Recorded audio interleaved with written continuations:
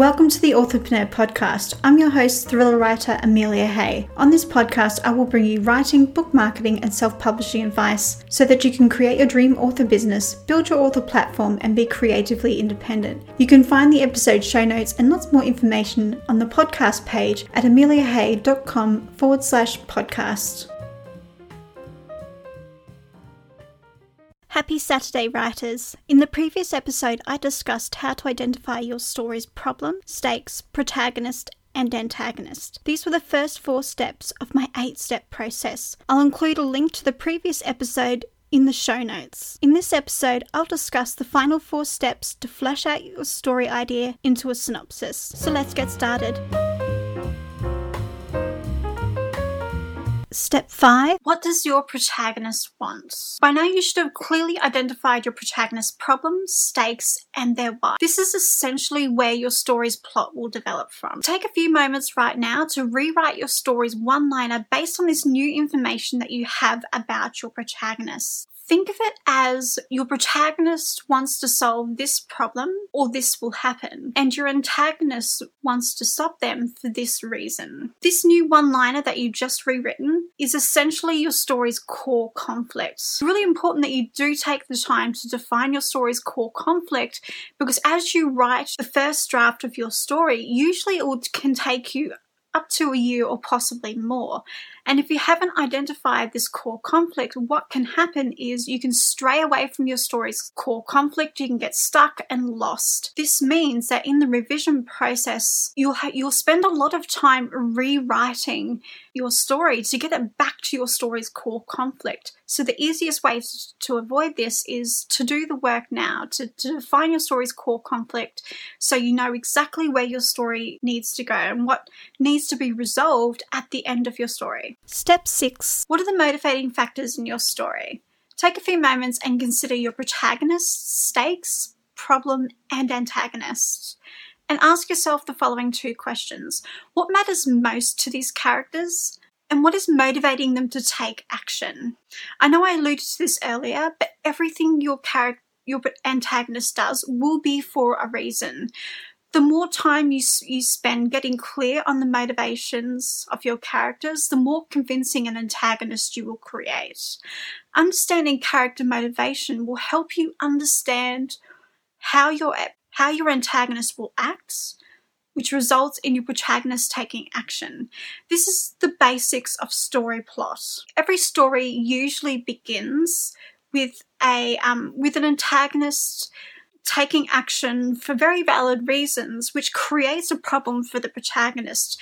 This pushes the protagonist into the story and to seek a solution for this problem. At this stage in the story, the antagonist is usually seeking a quick fix to this problem so they can get back to their ordinary world and just go on as life usually does.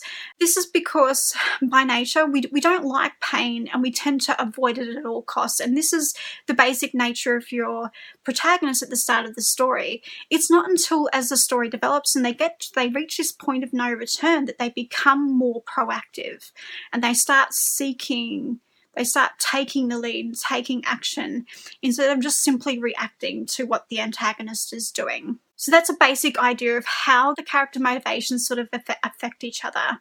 So if you feel stuck trying to understand or discover your character's motivations, reflect on the answers to these questions. Why is this important to the central characters? What do they have to lose if the problem isn't resolved? What are they afraid of happening? Why don't they want that to happen? What are they willing to risk or do to resolve it? What are they not willing to do? Or is there a line they won't cross? Who do they have supporting them in this goal? Who is against them? What weaknesses do they have that will hurt them? What strengths do they have that will help them achieve their goal? At this stage, I want you to purely focus on the things that affect the plot and leave characterization and character building for a later time.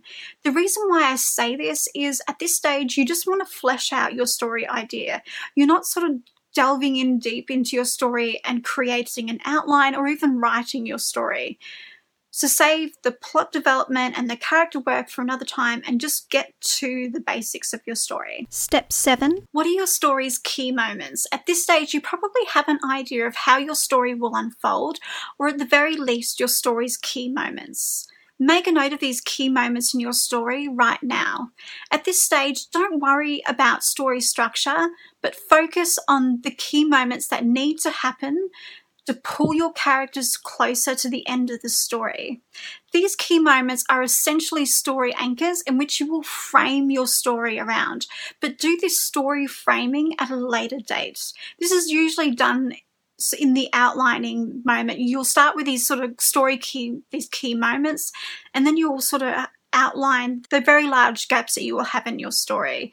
The moments that need to happen between this moment and this moment, you'll flesh out those other moments in that stage of the story. But right now, just focus on these key moments that pull the characters through to the end. In order to help you to brainstorm these crucial moments in your story, I've created a list of questions to help you get started. What is the first moment in which your protagonist realizes they have a problem?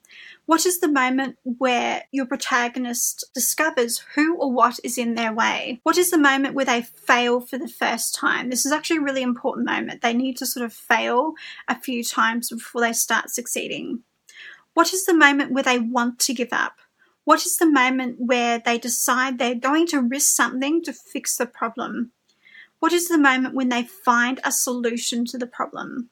At this stage, I want you to focus on providing just answers to these questions. And don't worry if you can't answer all of these questions right away.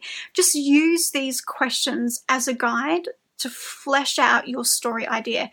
Consider how these questions relate to your story and characters, and just spend a few time fleshing them out. You may not be able to do all of this in one sitting, so you might want to sort of focus one of your writing sessions to purely fleshing out these key moments, and that's okay.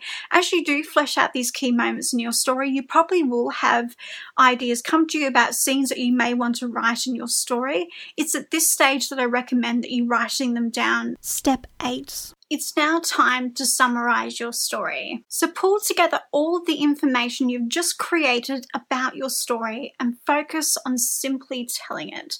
Don't worry about whether you're writing well, or even if the moments are in the right place, or whether you've structured the story correctly. Just focus on simply telling the story. The synopsis that you create at this stage isn't supposed to be seen by anybody. It's purely for you. This synopsis serves as a guide that reveals to you how your plot unfolds. And for those of you who love a minimal plans approach to writing, you can use this as a guide as you write your story.